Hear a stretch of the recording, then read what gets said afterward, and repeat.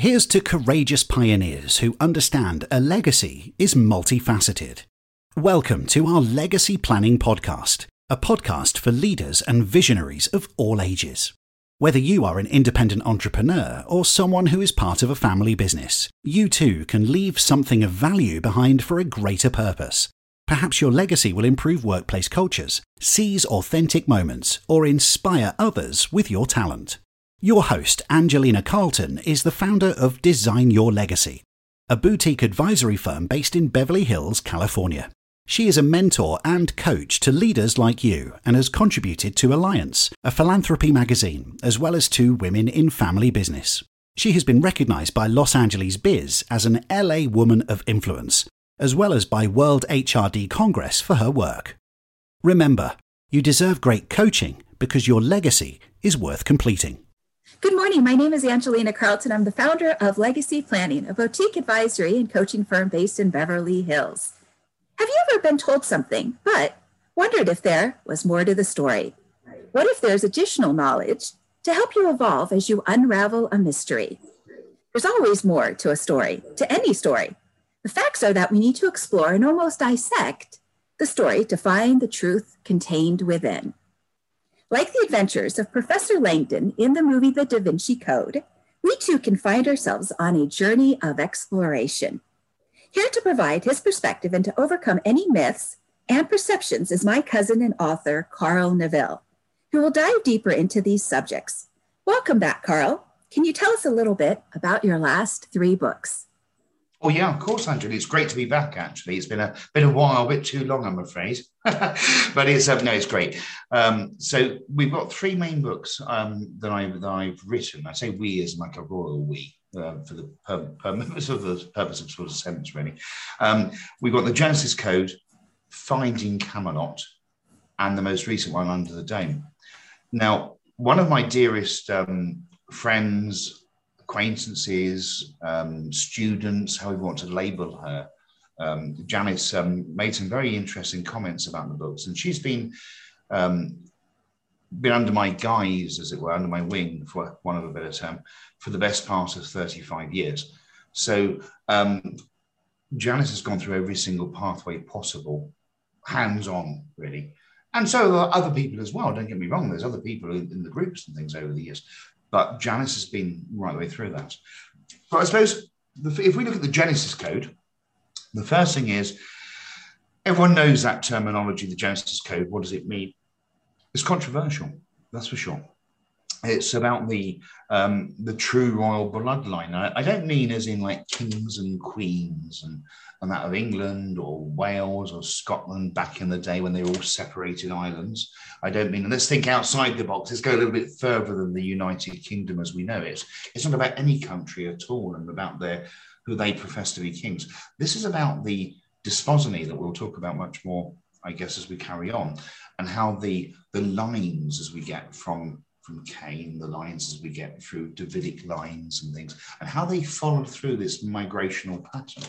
So the Genesis Code explores some of those avenues. It'd be wrong of me to say all those avenues because the book would be like 5 stories high, I guess. But there's an exploration of what we consider to be God and about the existence of God. Now, it's always a very touchy subject, I guess. When we come to God, the God thing, what is it? Who is this God person anyway? Oh, well, he's God, isn't he? Well, who is he? You know, there's a wonderful artist, actually, I can't think of her name right now, but she wrote a song and the lyrics are amazing. And it's about if God was one of us. Mm. Yeah. And the lyrics sort of Joan Osborne or something. That's it. I think so. Yeah, you might be right there. And a beautiful voice. But what she says in the lyrics, or what she's written about in the lyrics rather, is about how she portrays God as being that man on the bus trying to find his way home. Yeah, she portrays about nobody's calling him on the phone. She says, not telephone. She says phone. Nobody's calling him on the phone except the Pope may be in Rome. Mm. So interesting. I mean, so who has this caveat on God? Please, someone tell me. But this is what the book explores. It says who is this God person anyway? And what is he or she really doing? Or what are they not doing, as it were? So it explores those aspects. There's aspects of the book that also look at the archangels. Now, most people know the archangels, whatever religion, whatever guise, whatever denomination you're from in your existence, albeit a short one. We've all got a very short one.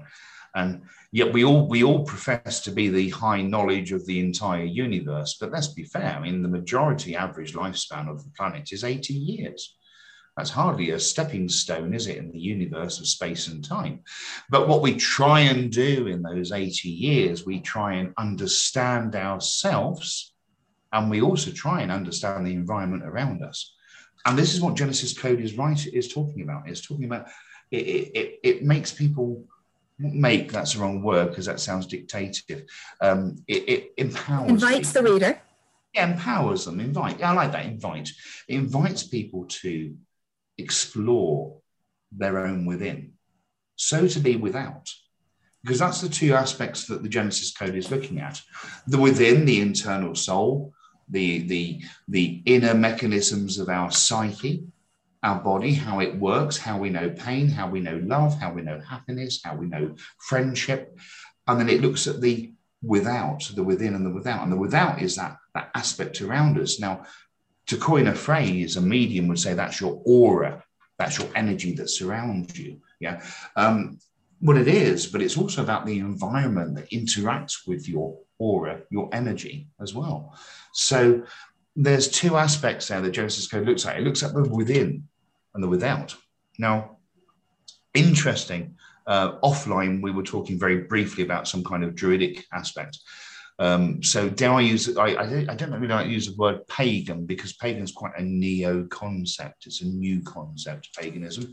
When we look at Gardnerian, he's got a lot to answer for, but he's passed over now. But we look, the modern, Druidry is not a modern concept. That's a very ancient concept. But the more modern aspects of these particular types of belief systems are so within, so without, as above, so below. That's part of some of the Druidic scriptures that they talk about, on the sky and the sea and the land. And what these are all talking about in Genesis Code as well is about interaction with our environment. But what is this environment? Is it real? Are we really here?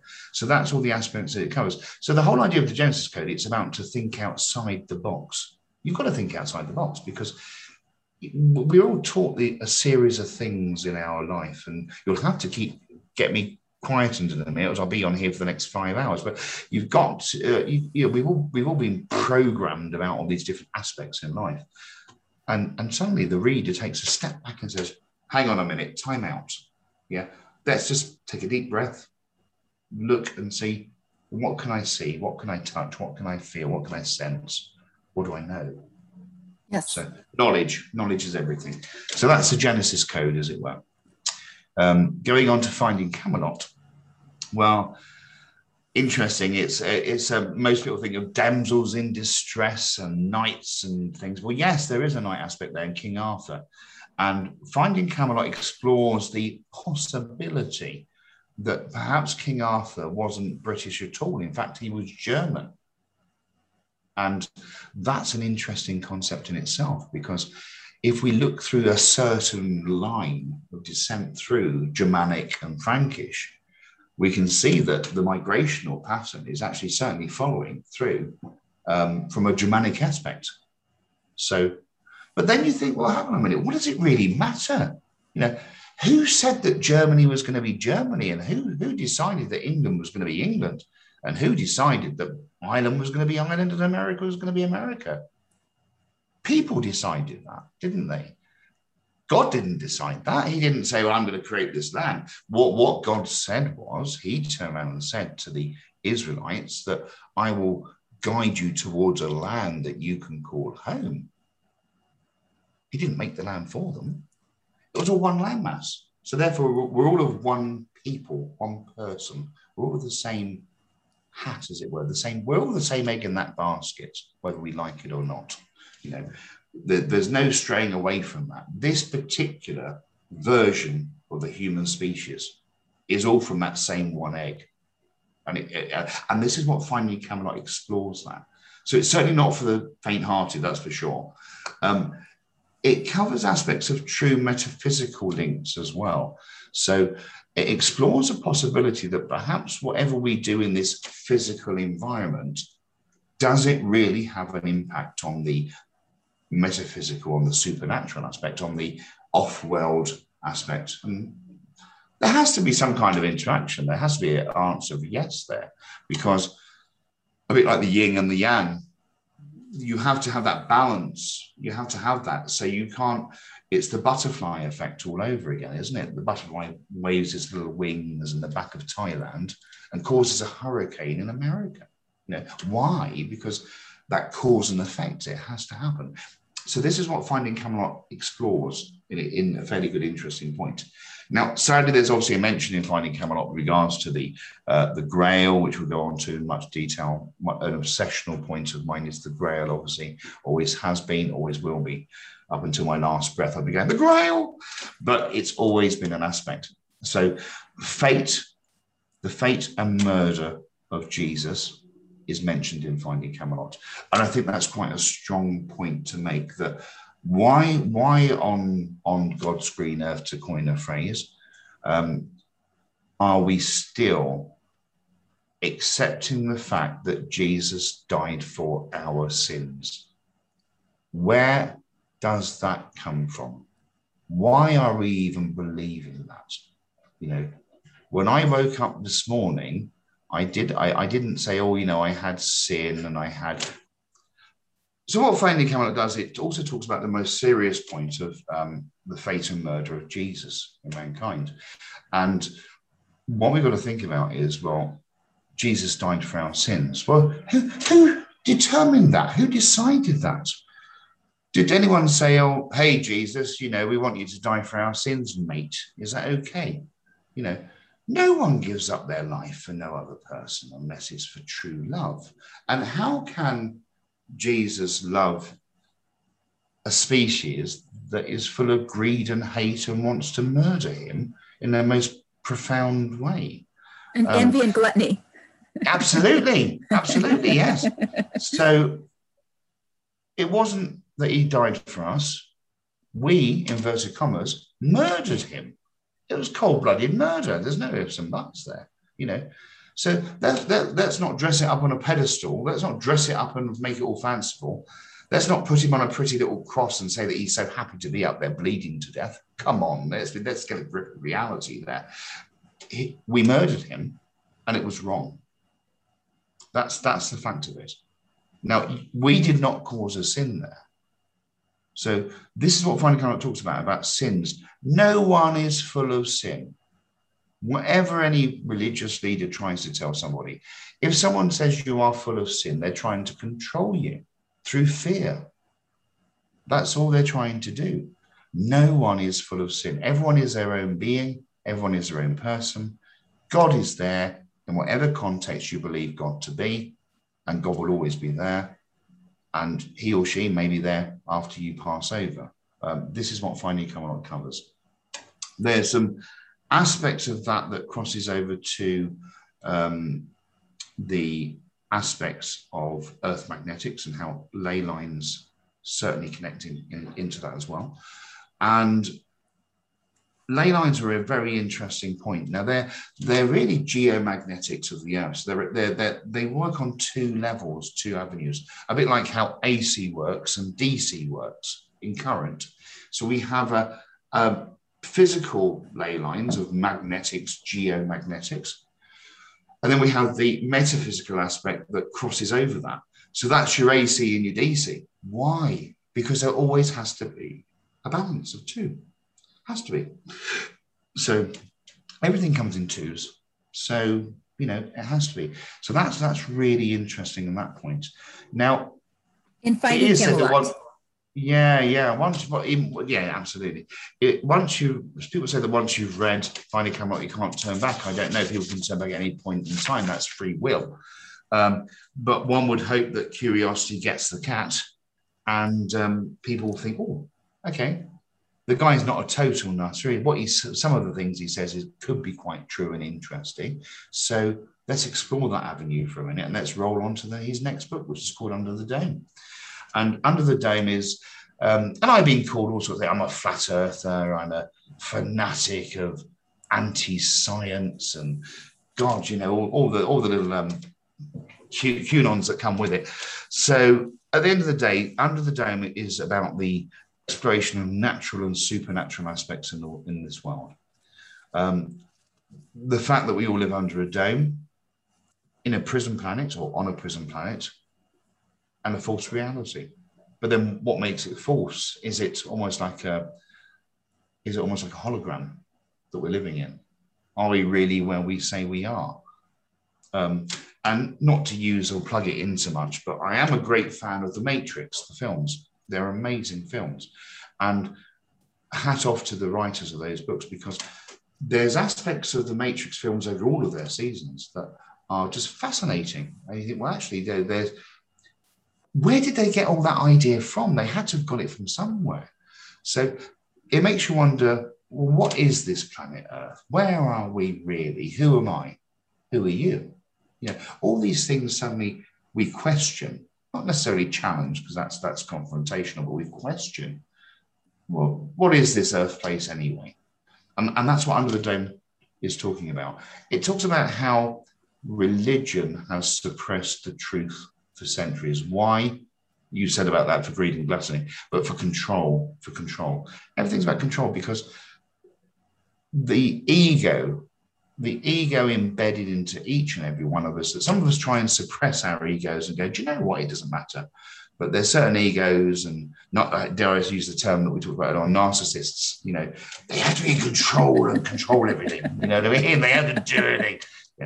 And they're avoid them like the plague. Keep them very honest. Yes. And sometimes that's the best way to do religion as well. Because what is this religion thing anyway? What does it mean? The priest knows no more of God than the tramp on the street. The fool on the street. Yes. Yeah. He didn't phone up this morning and say, "Hey God, how are you doing? I want to ask you a question about this. What do you think?" Yeah. He hasn't got a direct line to God. Nor is the Pope, for God's sake. Cool, that'll put me on a hit list now, won't it? God. but in the eyes of the old famous English programs, face bothered. But I mean, not really. So religion, anything is good that allows someone to express their spirituality, but please don't suppress their spiritual growth. And this is what a lot of things do. They suppress people's spiritual growth. They embed into human beings that they're sinful, that they're sinners, and they're bad people, and they have to go to those people in order to get some kind of atonement. Redemption. Yeah. Or atonement. Yeah. There's a lot of shame there, like an emotion of shame. Absolutely. Yeah. And so Under the Dome covers those aspects of that. And hopefully it will touch a few people, sometimes in not a very good way, sometimes in a very good way, positive way. But I suppose one thing is, it is something beautiful, because life's beautiful, isn't it? It's got to be beautiful, whether we see it or not. Yes, we all have these, and this is what Under the Dome explores about the roller coaster ride that we're all on, that we, in all our lives, whether we like it or not, in those little bit of 80 years, that little fragment in time, which makes us fairly insignificant, really, in the state of the universe. But we all think we're so important. And, but in that little roller coaster of a ride, we all get our ups, we all get our downs, we all get our interesting bits, and we get our pit stops, and then we go off again and down. So I think for life, in my perspective, it never really stops doing that. I don't think there's never a type of equilibrium, because life isn't meant to be an equilibrium. It's meant to be an up and down, a topsy-turvy, inside-out, wishy-washy type of thing, really. That's what it's meant to be. And that's what keeps it exciting. Yeah, absolutely. Yeah. So that's the 3 books there. So I don't know, it might have put off your viewers from reading the books, like, oh my God, we're not going to read those. But it might say, actually, it might be worthwhile a little peek inside, a little sneak peek. Who knows? Very good. Very good. So let's start with some objections, now that you've just touched upon an introduction to your 3 books. Mm-hmm. So So let's get the objections out of the way. So can you identify some common objections that you've come across in the last few years as you've been writing this and researching and so forth? Yeah, I think from different groups and organizations, I won't name and shame them too many, although I'd love to. But there are some groups out there that, because I'm trying to halt their charade in this life, their little charade, little game plays that they're doing, I get some interesting comments sometimes. So that certainly is not very good. But that just makes me more determined to move forward. To think, touched a bit of a raw nerve there. Let's move forward in that direction still. Let's twinge that little needle a bit more. To empower people to realize that, as I said about the priest and the God's word, that the power is through knowledge, and ensure that you have some knowledge. And this is the thing, some of these organizations don't like people to have knowledge, because knowledge is power. We know that. And so their objections has been that they might say, well, actually, where did your research come from? Where did that come from? How did you know what that was? We don't agree with that because our scripture says this. Oh, hang on a minute. Your scripture was written about 1,000 years ago. Mm-hmm. Okay. The Hashem V'hu was written 6,000 years ago. And many people aren't going to know what the Hashem V'hu is, if you would like to. Right. Yeah. Okay. So, which came first, the chicken or the egg? Okay. So the Hashem V'hu is the Sumerian background belief system, the crux, the cornerstone, as it were, of the religion of the Sumeria, which will now in modern day time be Iraq. Now we're looking at a creation of civilization in this current species of human beings that would be, say, 6,000 to 8,000 years ago. And the belief system was in a series of deities, a series of gods, with a penultimate god and an ultimate god, i.e. the God. Yeah.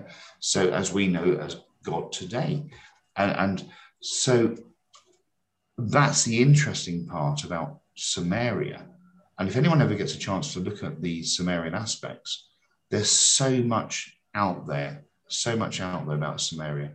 Regards to signs, symbols, codes, cuneiform, the main first language, which is amazing.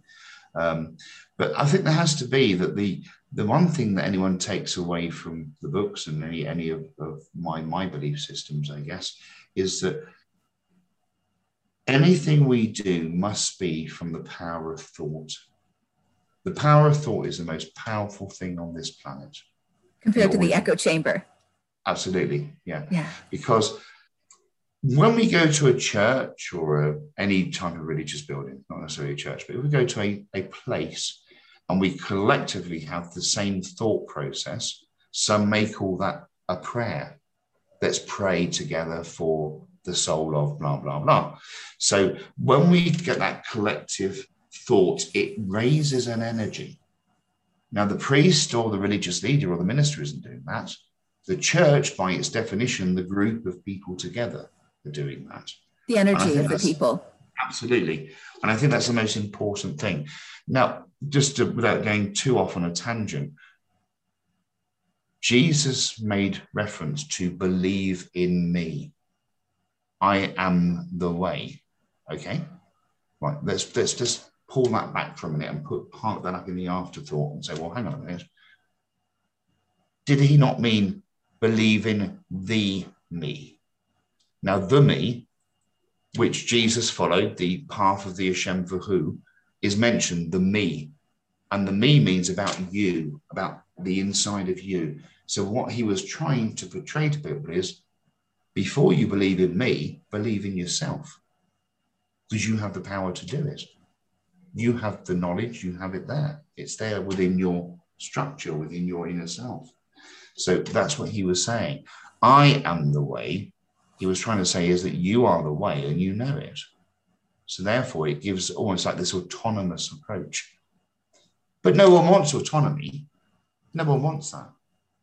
No one wants you to think that way. I think sometimes it's safer to belong to a group compared to step outside of the box, even if the discovery of self-knowledge and external knowledge is beneficial in that growth of life. You called it the roller coaster, but I think especially for adults, it means that somebody is awake, like an EKG, people are afraid of that, but if you're flatlining, then you're not really living, you're dead. Yeah. No, that's right. You're just merely existing. You're not living. Yeah. You're just there, aren't you? Yeah. Yes. Yeah. So we're going to touch upon a bunch of interesting topics. So let's get into the first one, if we may.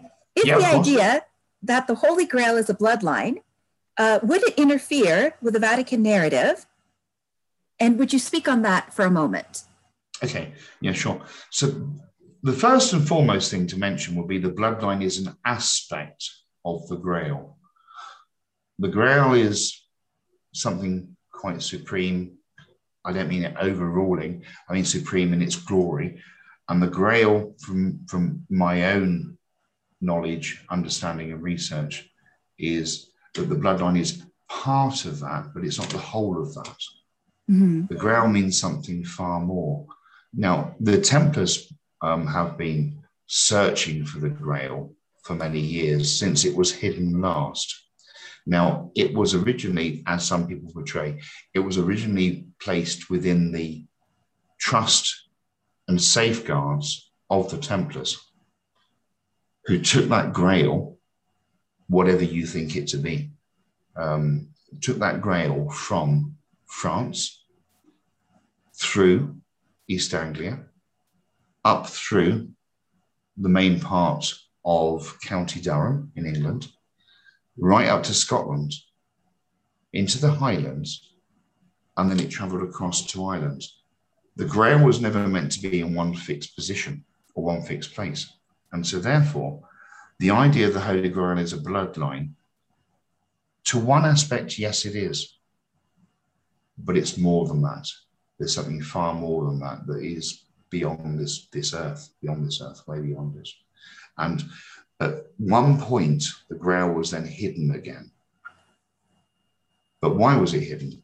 I mean, I don't want to say this, but Hitler himself was searching for the Grail, And the Sword of Destiny.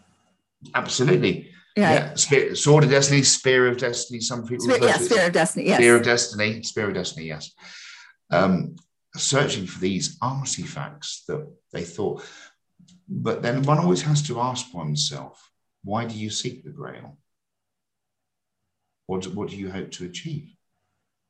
What's your purpose for doing so?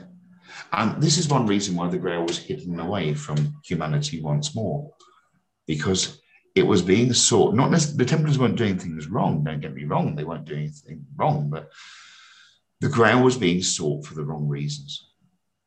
And therefore it had to be hidden. Maybe referring to service to self versus service to others, or? Yes, yeah. Service to others, yeah. So it had to be hidden in that sense. So, and thus it remains hidden again.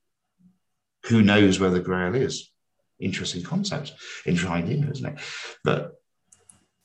And if anyone did know where the Grail really truly was, would they truly tell anybody? Surely not. Sure, especially the persecution. Sorry to interrupt. Especially the persecution that some of the Knights Templars went through, especially when they had to hide into the mountains of Switzerland and. Yes. And end up in a place called Vienna. Did I just say that? Oh, but end up in a wonderful place called Vienna, a very magical place called Vienna. Yes. And so it's you're right. It's all about there is a bloodline there, but we've got to take it beyond Jesus himself. So who was Jesus really of the bloodline of? And who were they of the bloodline of? So let's go backwards in time. Let's not go forward in time. Let's go backwards in time. Because as I've always maintained, in order to understand the here and now, you need to understand the past. So to get to the future. So that has to happen. It's the same for the Grail. The concept of the Grail is exactly the same. No one can just jump off today and look at modern literature to try and locate what the Grail is, where it is, and who has it. Right. What they have to do is go back to the beginning and before the beginning of time. In other words, before the time of Jesus, and say, well, where was he from? Where did he come from? What is this Hashem Vahor? What did the Sumerians believe? Where did they get their knowledge from? How did they end up on planet Earth in the first place? So all those things come into the Grail quest, as it were. And it's a fascinating subject. So what did the movie, The Da Vinci Code, get right and wrong? Well, elements of The Last Supper are certainly right. Regards to the scene where they talk about the Mary Magdalene being next to Jesus. Of course, Mary Magdalene isn't her full real name in the sense, not of that time, but it's translated and comes to a Mary, as it were, or another Mary, but I'm not permitted to say. And Magdala was a geographic town, I understand? Absolutely. Right. Absolutely. Yeah. So she does have a name as well, which I will not speak. But so the Last Supper does talk about that very, very clearly. The Vatican, well, that's quite true. The Vatican suppressed information for years because the Vatican can't afford to have its dirty laundry put out in public, quite frankly. There's decisions. It's executive decisions. Back on that little hit list again. Yeah. I'm doing very well here, am I? So, but they can't afford to have that happen. They've got loads of archives. You know, we know, everyone knows on this planet, whoever looks at it, when the Bible was written, they picked what sections they wanted to put into the Bible and omitted so much more that was never ended up in the Bible. So they said, well, that sounds good. That meets what our belief system is. We'll put that in there, pop that in there, which any writer or author would do, wouldn't it? They go by their own belief system and put those in. So we know that the Vatican has been suppressing information since its creation, and it will continue to do so. Such as the Book of Philip or the Book of Enoch and so forth. Absolutely, absolutely. Mm-hmm. So Enki as well. Let's not forget Enki along the way. Enki, Enki, let's not forget him for sure. So then we get on to the Priory. The Priory was absolutely right, 100% right. So when the Priory was referred to in the film, the Priory is correct. There is a group of individuals that exist in order to protect the Grail, and always will do. And that's passed down. So I believe that's 100% right. So Jesus never claimed to walk on water. I think that's the most important thing to mention. And nor did he proclaim to walk in air. There's no, where these myths and legends come from. And that's quite wrong in the film where in fact, where she was in the film, and she's actually up on the estate in Scotland, and she's in the background, you can see Niven's house, bless him, at that time. He was a very elderly gentleman at that time. And they were told not to film up there, but they did. And anyway, needless to say, when she says, oh, I wonder if it's true, and she puts her little foot across the cliff top there, you know, well, Jesus never claimed to do that. So again, this comes back to translations or mistranslation of older languages and how this refers to. Okay. Water into wine. Come on, let's get a grip of reality there. He didn't claim to do that either. So there's certain aspects there that are clearly wrong in the film, but fun anyway along the way. But there is a wealth of information in that film that there's the subliminal aspects that are in that film are amazing, absolutely amazing. My hat off to the film crew, my hat off to everybody involved in that film production. And the hints that were dropped. The hints that were dropped all the way through the film, there were so many hints dropped. Yes. Certainly about the existence of a real lifeline to Jesus, which still exists today, you know. But what would happen? What would happen if that lifeline? What would happen if that particular bloodline just came to the surface and said, "Actually, you know, I'm the real bloodline of Jesus, mate. Who's going to be bothered? Would it change anything? Would Probably it change?" Not. Exactly. It wouldn't, would it? Because all of a sudden, people would start to question everything again, you know. So there's a wonderful British TV making film. If you might be able to watch it on YouTube. I hate to do a plug for another thing here, but YouTube's a very good thing. But they have on there, it's called The Second Coming. Okay, and The Second Coming is a film. It's like a little drama series that was British. It was back in the 1970s, 1980s, I think, was it 1970s, 1980s, was it 1990s, 1980s, I think. Anyway, it's about one of the guys who played the Doctor, in the thanks of the Doctor Who. So one of the guys who played the Doctor, he actually stars in that at a very young age, and he is the resurrection of Jesus Christ. And it's all set in Manchester in England. It's an amazing thing to watch. And it's called The Second Coming. It was a BBC production, okay? And it's really worth a watch if ever you can find it. It's an amazing program to watch. Okay. So it does emphasize the fact. And what happened, what one would take away from that particular drama series is that chaos and anarchy ensued. All of a sudden, Jesus was here again. The light comes shining down from the sky onto this stadium that he knew would happen, and he happened to be there, put his sunshades on. As he put his sunshades on, this light beamed down, and there was pure daylight shining onto this stadium in England when everything else was in darkness, to prove that he was the Son of God. What happened from that drama series, without spoiling it, but it's not giving you all the, what do they call it? I can't think of the terminology now, but all the poopers, as it were. You know, we like to give you all the little off-the-cuff things. There was anarchy ensued, and all of a sudden all the religions started to argue again. And they wanted to get to this new Jesus because they want to say, are we right? Are we right? Well, I'm sorry. If you think you're right, you're right. You didn't need a new Jesus to tell you that. So if you're questioning, are you right? You're not sure. And if you're not sure, then you don't have a religion. Okay. Yes. Okay. Here we go. So as your books are the cornerstone of the teachings of the Knights of the Red Order, formerly known as the Priory, would you share what these cornerstones are? Yeah. Predominantly, the first cornerstones has got to be wisdom and knowledge. Boaz and Yakin, the two pillars. Did I just say that? The two pillars of wisdom and knowledge, strength. In he, the light that strengthens shall be strengthened. That's what that means. In many scriptures, in many secret societies that use the phraseology. So wisdom and knowledge is the most cornerstone of anything. Why? Because we need wisdom. We need to be wise in what we do. We need to be wise in our understanding. And why? Because we need that knowledge in order to have that wisdom to understand the environment to which we are in at this particular moment in time, that perfect point in time.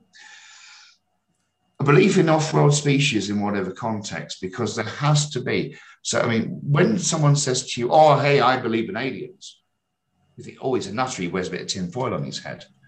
Well, no, what are you trying to say that God is then? Because what's God then? What's Jesus? What's these Anunnaki that come down? What are these species that we mentioned that come down beat bopping and flying around in pyramids? Why is there a model of an aeroplane in a pyramid that have been locked for the last 5,000 years? You know, so there has to be other life that has interacted with planet Earth. And therefore, the Coro, the Knights of the Red Order, follows that process of understanding that there has to be other intelligence out there, other consciousness. I think also there's an understanding that the Earth, in its reality, is a training ground of learning. And that for all of us, no one's better than the next person. We're all the same. We're all born with no clothes. We'll all die a dying death. That's pretty certain, isn't it? Oh, there's taxes. I think there's taxes in between. When they say death and taxes are always certain. So there's taxes in between. But there's always some kind of learning ground there. There has to be a learning ground.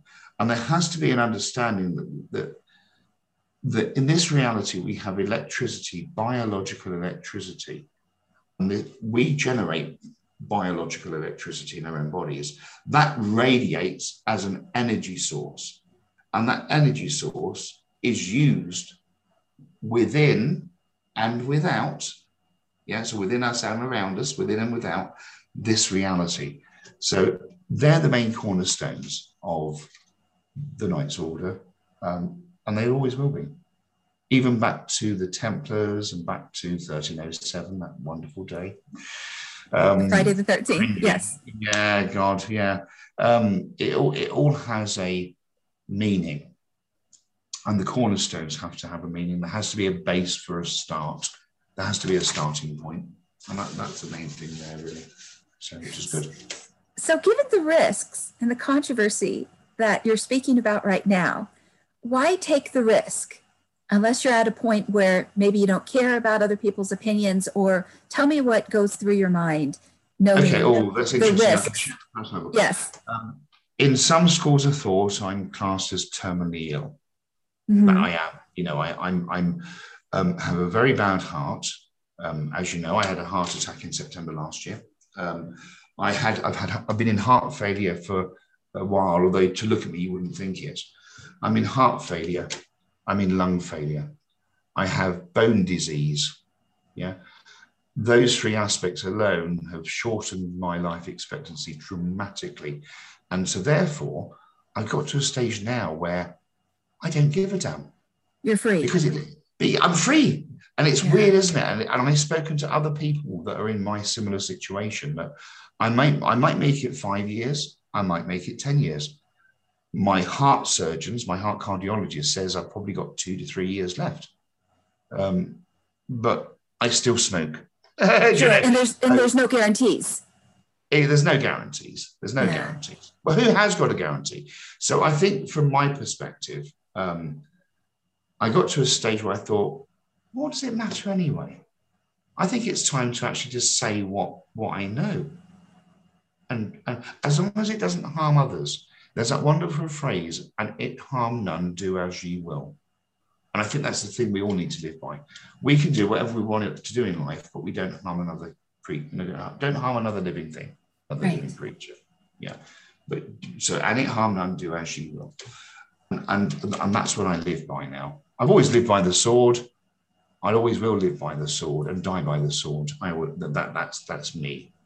In this time and all other times, it will always be the same way that I live and die by a sword. But in this time, in the here and now, I got to a point where I thought, do you know what?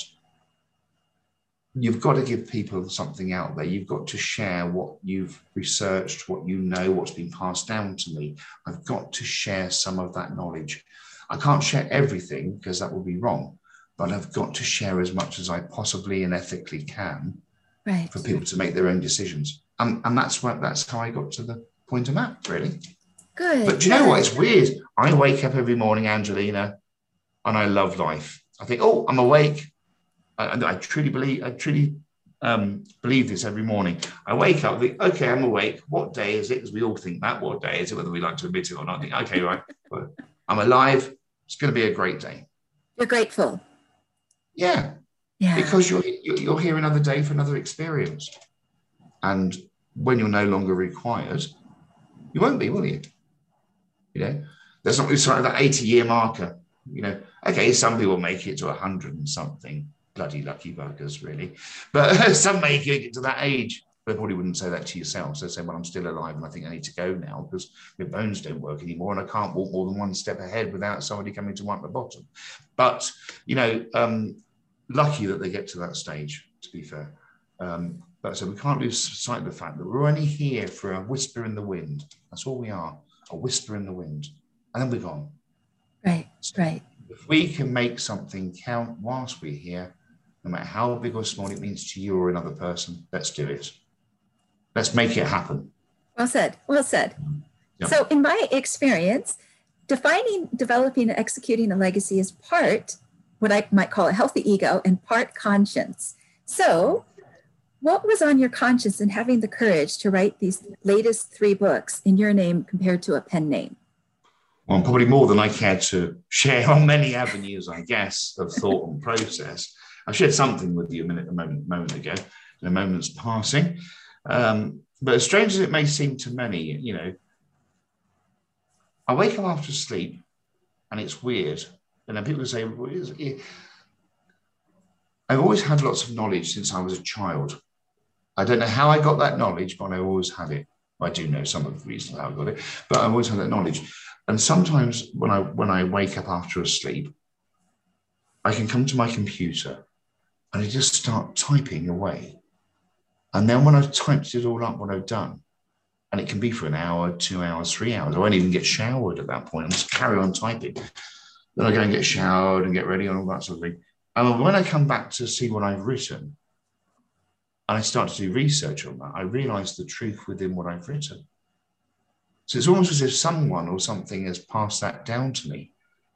Now, it is said that when we hear a tune in our ears, and it's not tinnitus, but when we hear a tune in our ears for a short period of time, like a high pitch, we've all experienced that. And then it goes and fades away. It is said that that's when you're getting messages from an angel, messages from your guardian angel, whatever, that's being planted into your subconscious for use by you or another at a later point in time. Well, I've always had that since I was a child, these weird rings in the ears. And they don't come at any specific point in time. They're very sporadic. They're very inspirational. They're very just on the spot. I could be anywhere doing anything.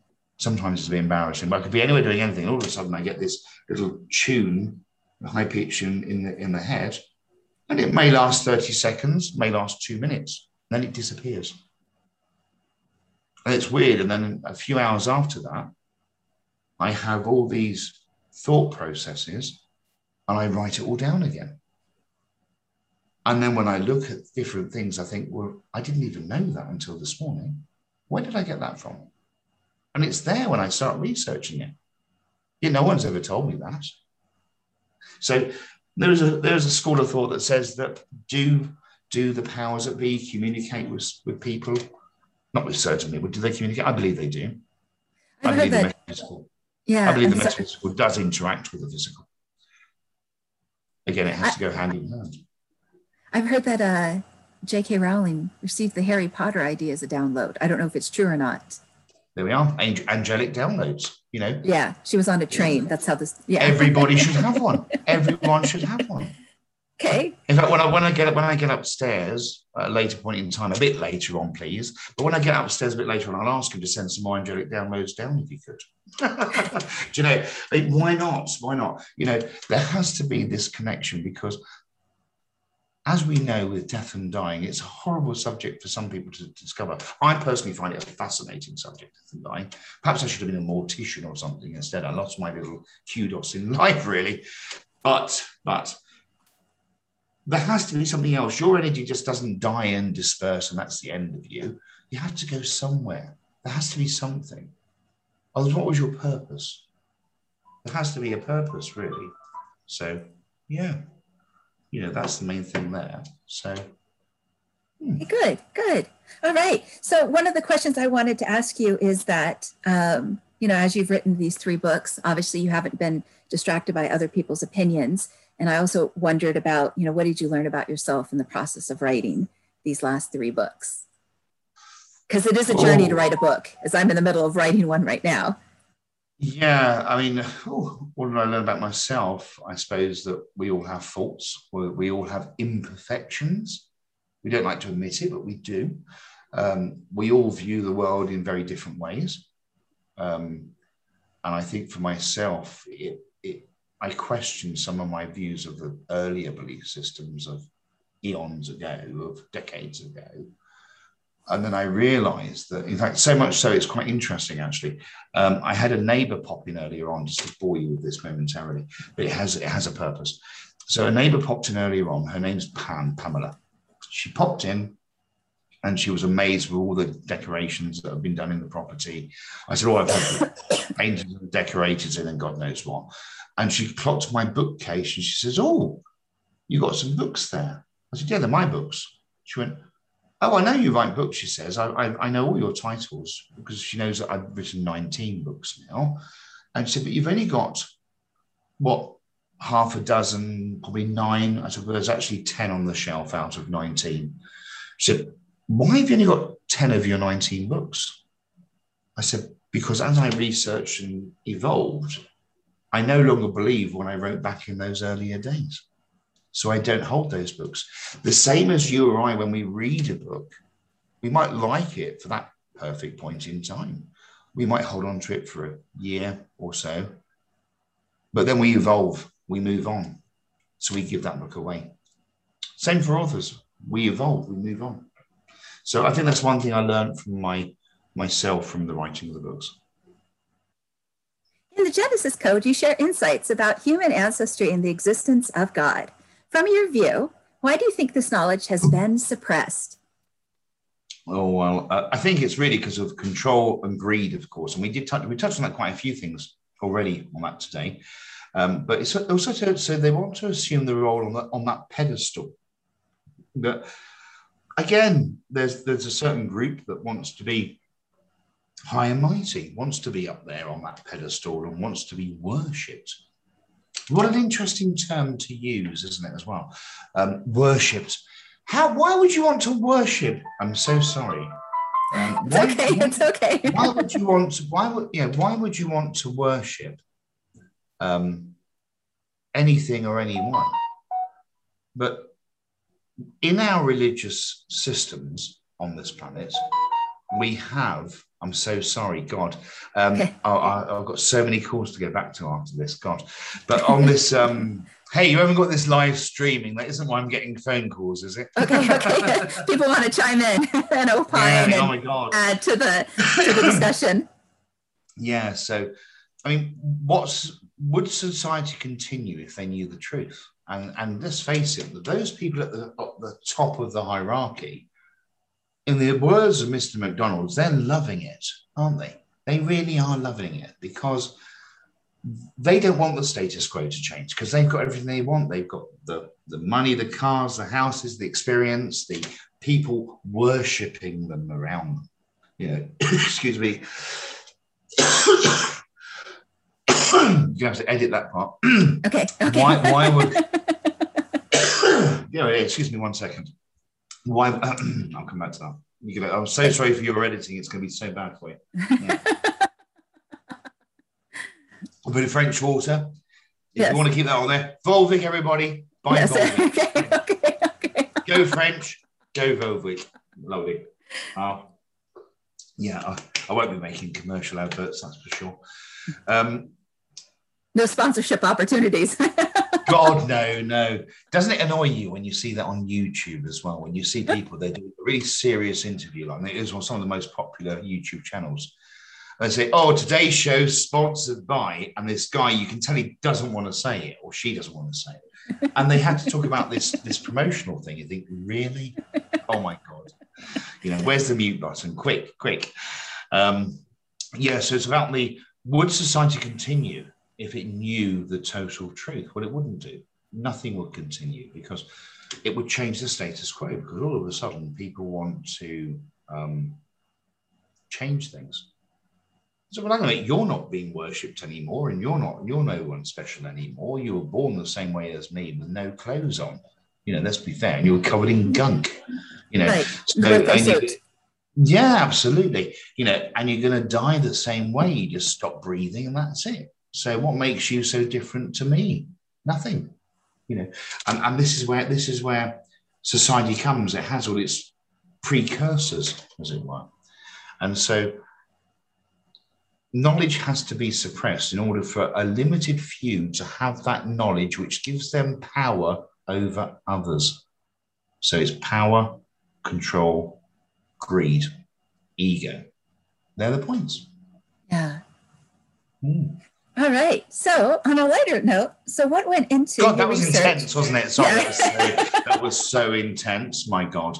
Yeah. What went into your research and the time it took for you to gather the data on Earth's ley lines, the family tree research, photographs, and any other evidence for your latest 3 books? Cool.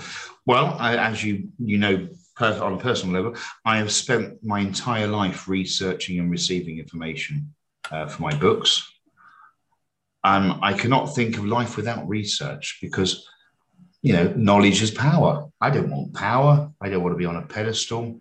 What I do want is to have an understanding of the me, i.e. me, and I want to have an understanding of the environment that I'm in. And most importantly, I want to understand why I'm here.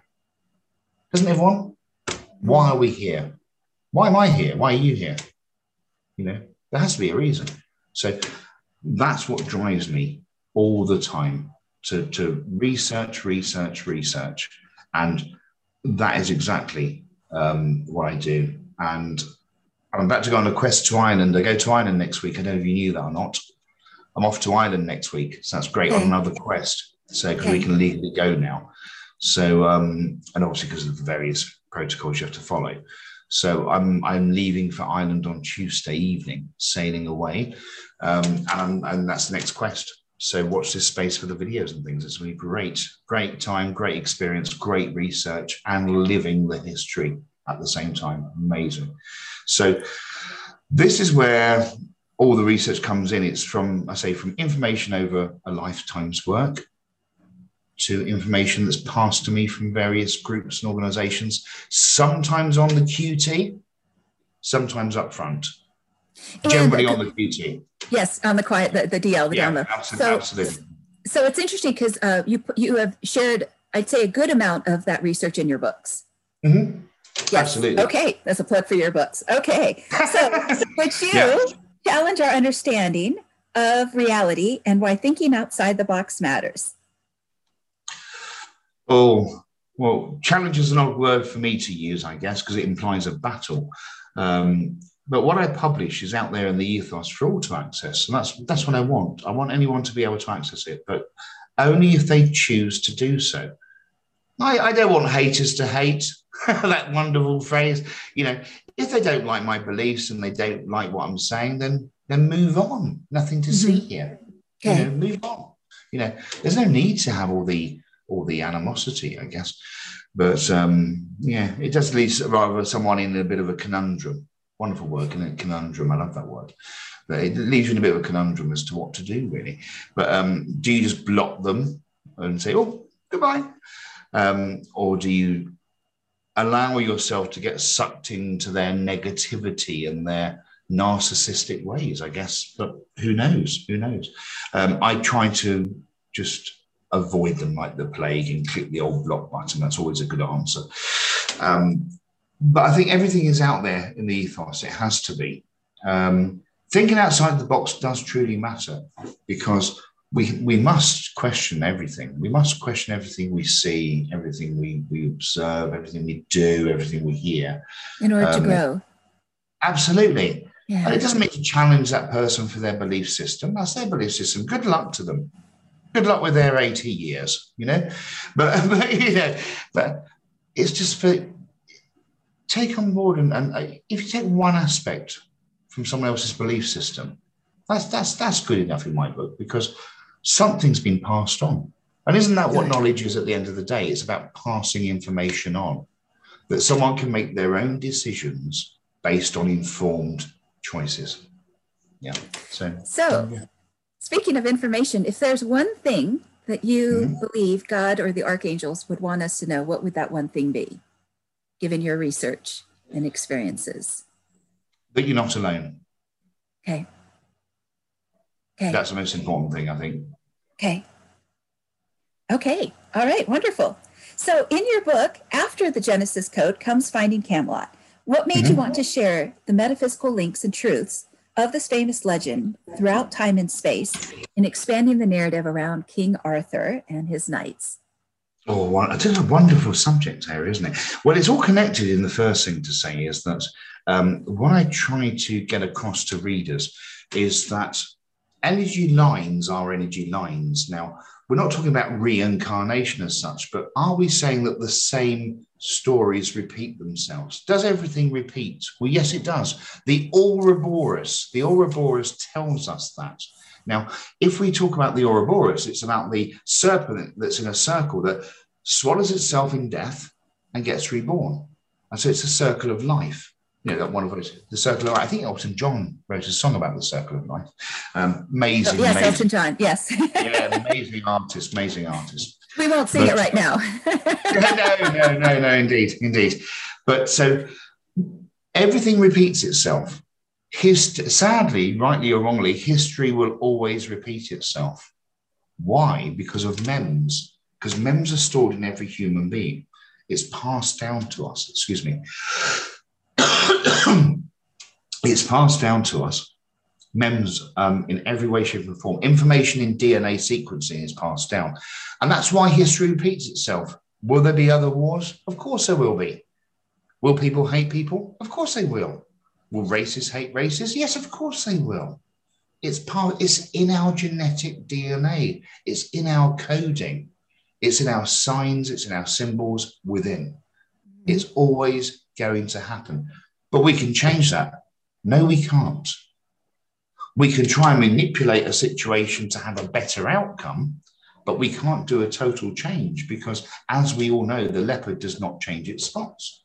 So are you also referring to epigenetics? Yes, absolutely. Okay. Yeah. So that's always going to be there. So regards to connecting those energy lines, it's a good way to explain to the readers energy lines and that they can be eternal and can be transferred from one dying creature to a living creature, or they can pass over. So some people would turn and say, well, hang on a second, that means that that's possession. Well, it's a rude way of considering it, I guess, but is it a possession? Because a possession means to take over something, doesn't it? It means to take over something in its entirety. So if it's a possession, that would be wrong. But are we saying that energy line transfers its knowledge and abilities into a living creature at the point of its death? Its transition away from this inner earth? Well, yes. Doesn't mean it's taken over that energy. It means it's embedded. It's downloaded, imported information into that next energy line so it can continue. Now, sometimes that can be positive, but as we know with the yin and yang again, it can be negative because it has to be both in order to have existence. Chaos theory. Sure. Do you think awareness changes that? To a certain level, yes, I think it would.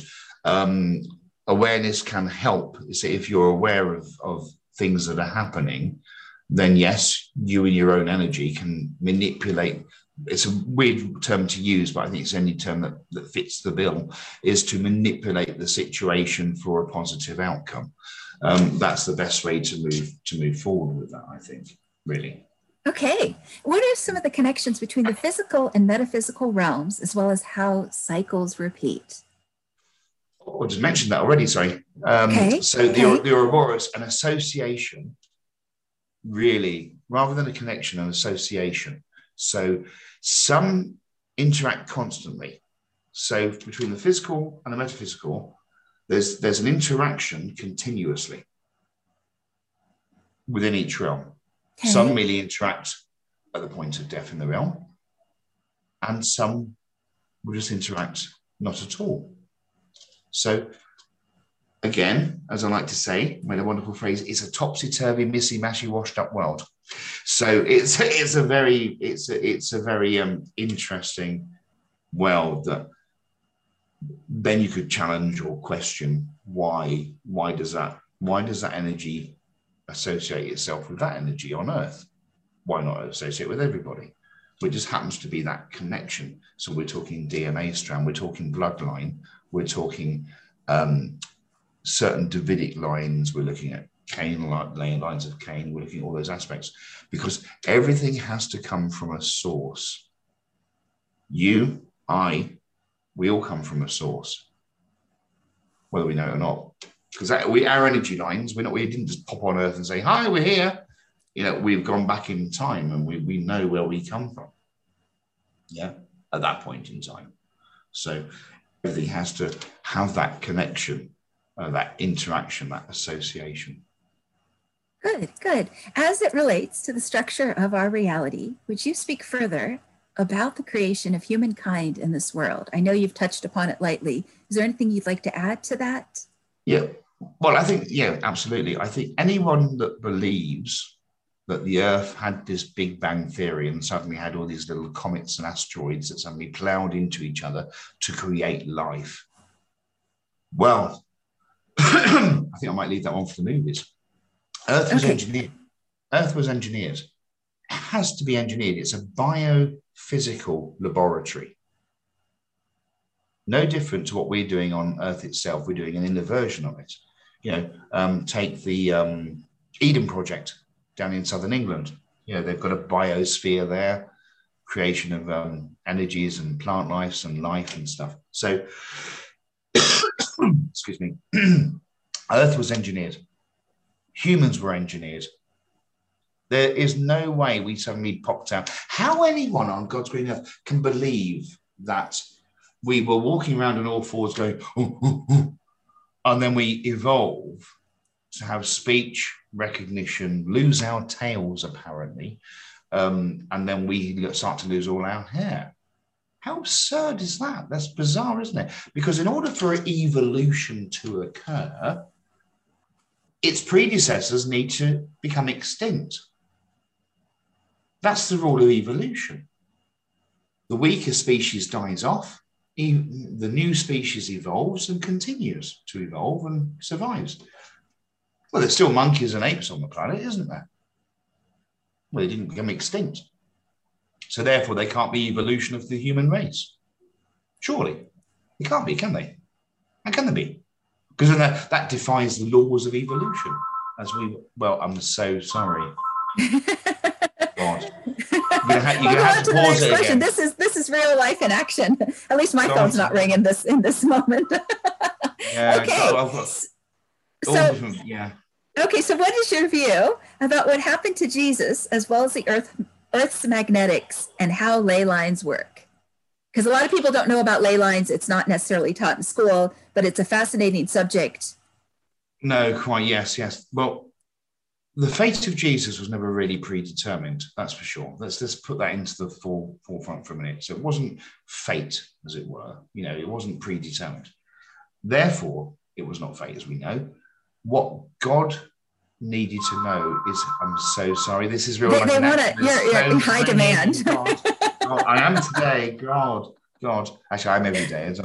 But what God needed to know is how humans at that time would interact with Jesus, because it was an experiment. Everything on this planet is an experiment. It has to be. Mm-hmm. So clearly we know the answer to that one, that it didn't work out too well for Jesus now, did it? Right. How did it work out? Not very well. So from there, we say, well, what a different world it would have been had Jesus not been murdered in the way that he was. Now, again, I think I mentioned this before in previous interviews and videos, perhaps not with you, Angelina, I'm not quite sure, but I've mentioned it a few times over the last decade, is that it is my full 100% belief system that Jesus never went anywhere near a cross. Okay.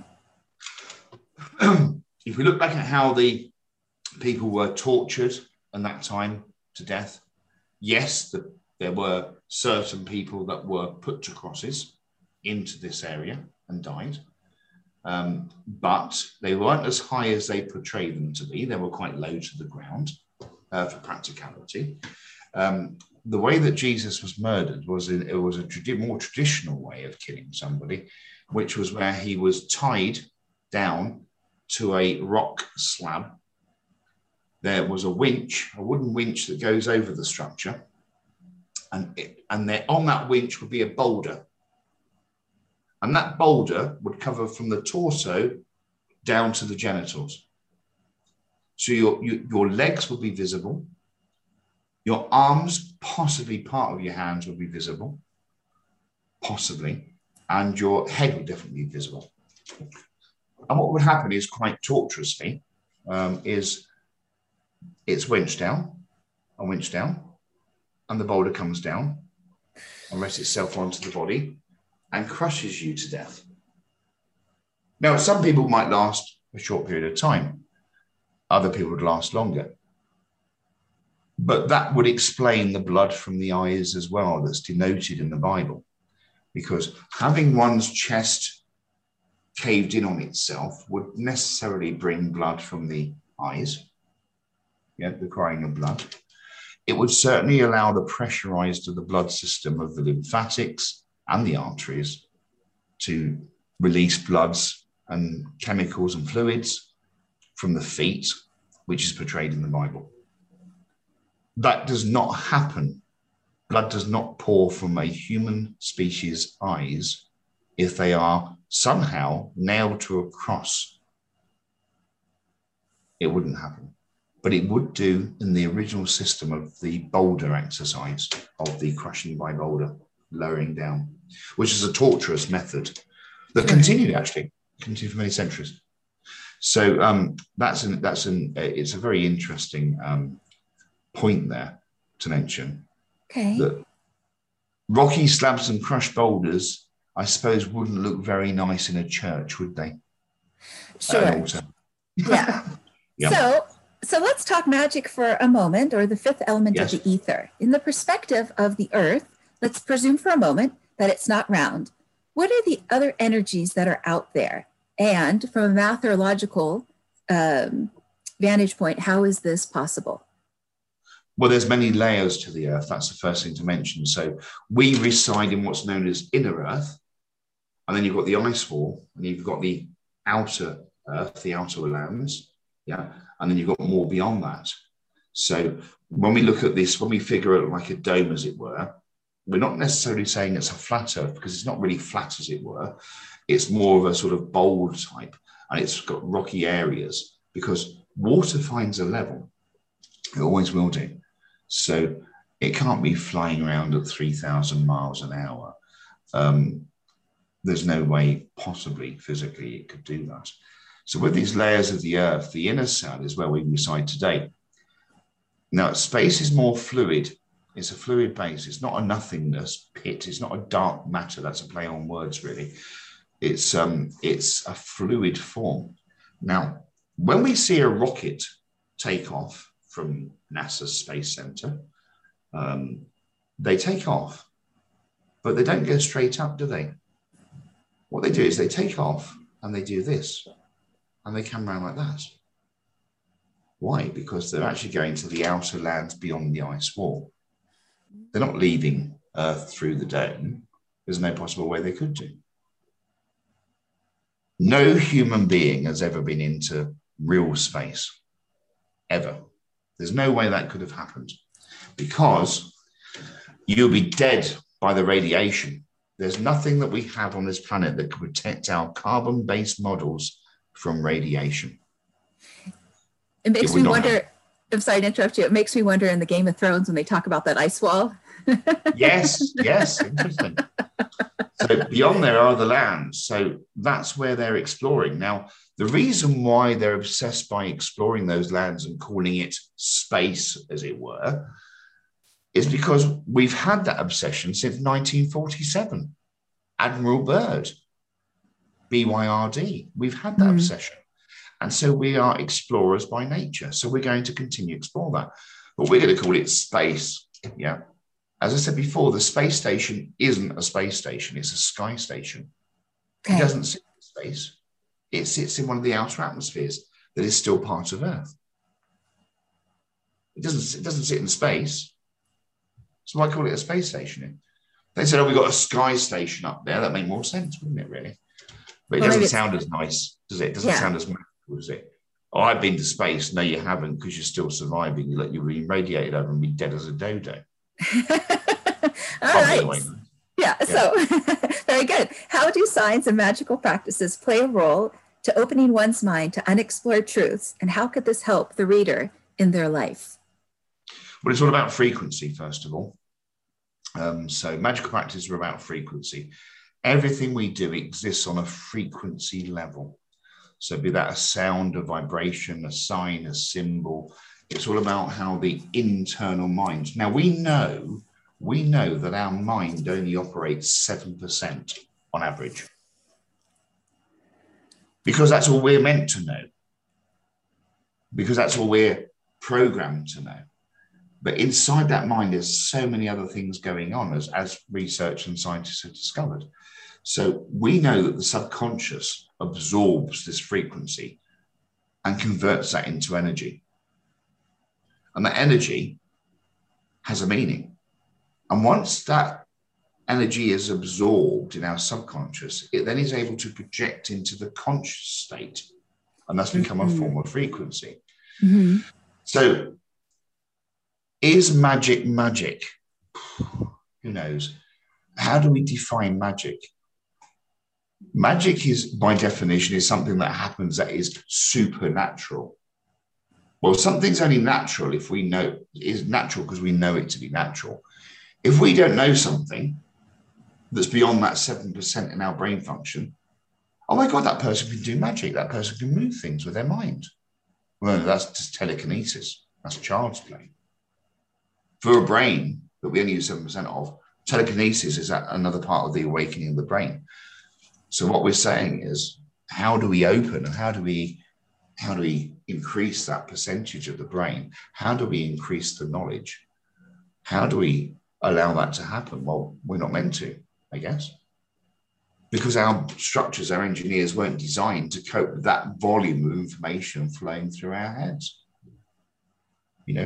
And I want to tag along something that you just said right there. So 3 questions that movie, The Da Vinci Code, brought up is, what if symbols are language that can allow us to understand our past? What if the codes are trying to tell us something? And are there secrets that have been left out of the public domain of knowledge? And I think you've kind of covered that. Yeah. Signs and symbols they emanate, they transmit themselves into our subconscious. That's what I was going to say. Absolutely. Yes. And then they absorb that. Even if our conscious mind doesn't understand that. Absolutely. Yeah. It's that old classic thing when you go somewhere, a tourist attraction that might be an ancient building or something, and people say, oh, if you touch that, it brings you good luck. Well, careful what you wish for. Because sometimes you think, why are they asking me to touch that? Perhaps I shouldn't touch that at all. Yeah. It's like I say to you, I can, someone says, I've got this lighter here and they've done something to that lighter. I'm going to give it to you as a gift. I very seldom accept gifts. Very seldom. Why? Because look at the Trojan horse. It didn't work out too well for them, did it? Because you don't know what energies could be connected to that. And then you invite it in. Yeah, that's like sometimes we don't want to invite Dracula in. Just kidding. Yes, exactly. Okay, that's just a joke. Okay, all right. Yeah, I know.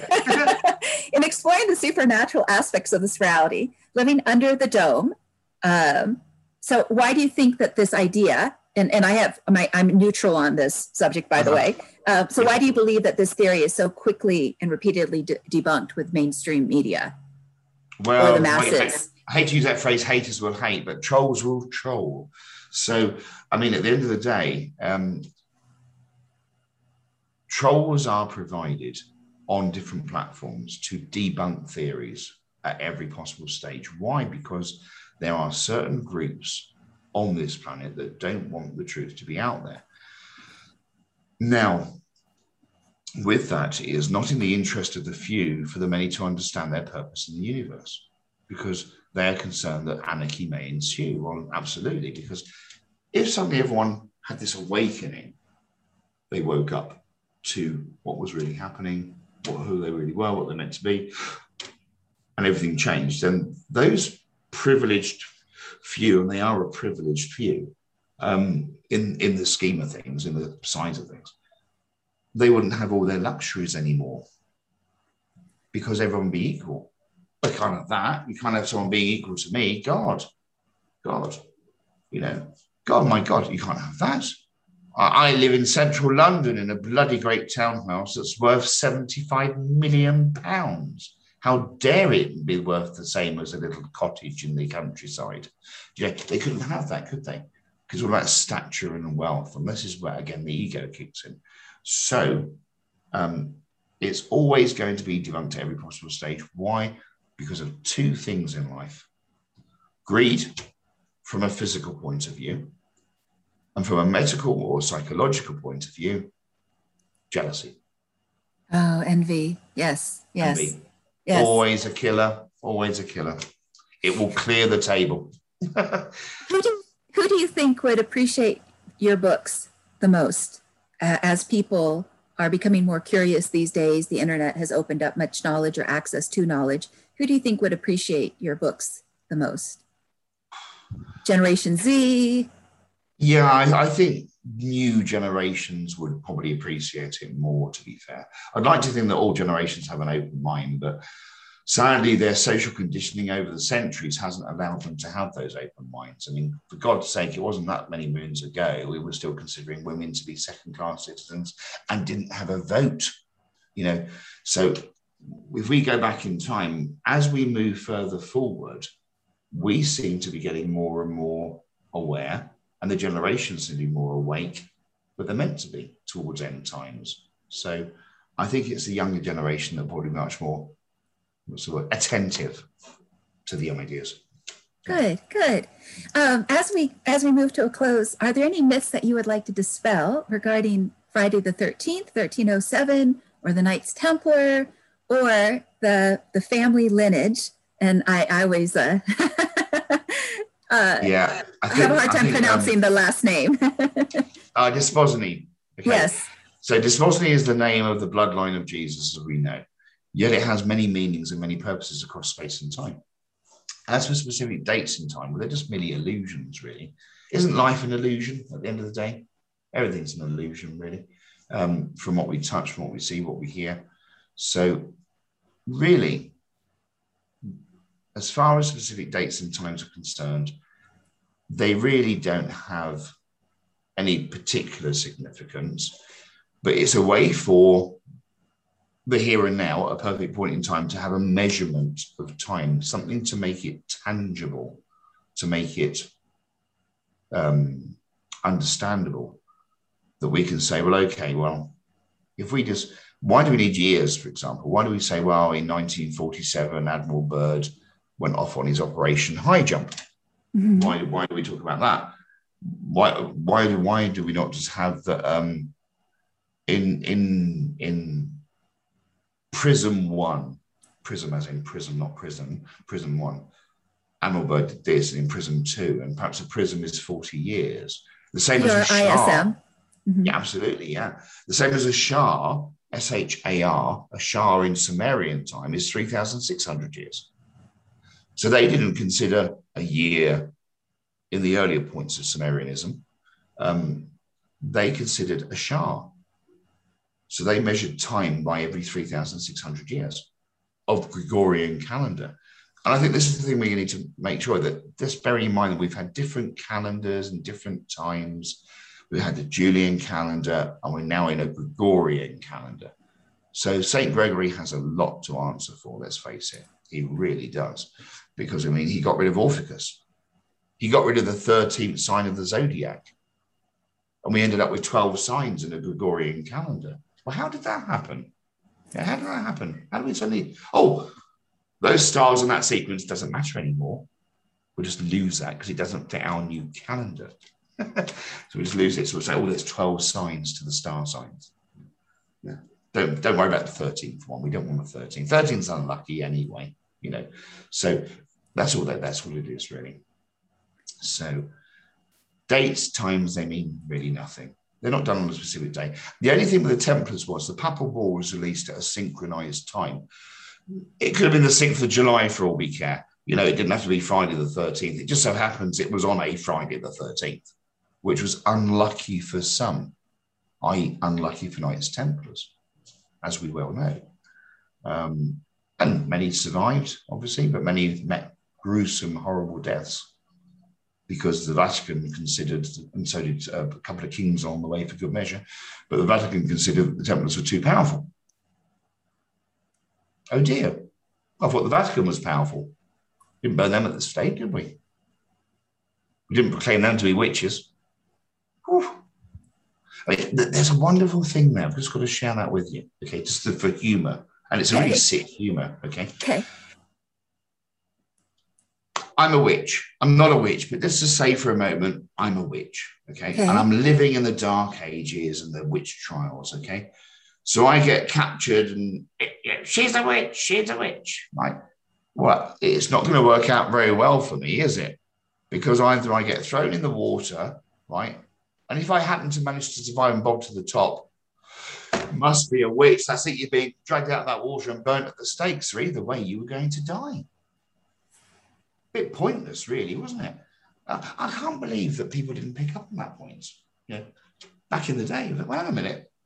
If we're saying she bobs up to the top, we're going to drag her out of the water and say she's a witch and burn her at the stake anyway. Horrible death. But if she drowns, she drowned. Oh dear, she died. She weren't a witch. Oh, never mind. I guess a threat is a threat. Yeah. Yeah, it's bizarre, isn't it? Yes. Yeah. Okay. So, and do you think Leonardo da Vinci go on, was clued into any of this? Yes, most definitely. And he portrays that in all his artwork as well. He was definitely a member of the order, and there was no way he could not be. I'll stand to my guns. That was quite a precise answer. Didn't get around the houses there. Very good. But, he was definitely a member of the order, and his art does portray that. Hence the Da Vinci Code and all that sort of thing. There's so many, in everyday life, there's so many signs, symbols, frequencies, suggestions that are there. If only we open our eyes and see it. Really. Yeah. Well, I'd like to thank you, Karl, for your time today. And most of all, I can tell that you're at a place in life that you don't have anything to prove. And so you're willing to parlay your knowledge forward without fear of retribution, fear of being outcasted. And I can imagine that is a very freeing place. People that I've been able to coach and interview that are in a position of not having anything to prove, they're much more willing to share and be in service to humanity. Yes. Yeah. Thank you very much. Yes. One last thing to say to you and share with you. One thing that freedom means to me is what the Sumerians called amagi. A-M for Mike, A-R-G-I, amagi, which means simply freedom, to be free. That's the best thing anyone can ask for. Thank you. Thank you so much. And I know it takes courage to develop and execute one's legacy compared to just staying level within the grass compared to being one of the higher blades of grass. So Thank you. Thank you for your courage. And I hope that your books will be well received to whether it's Generation Z or the open-minded that are seeking answers that might be beyond some of the typical available literature. Lovely. Thank you for having me, Angelina. It's been a pleasure. Great. Okay. Thank you so much.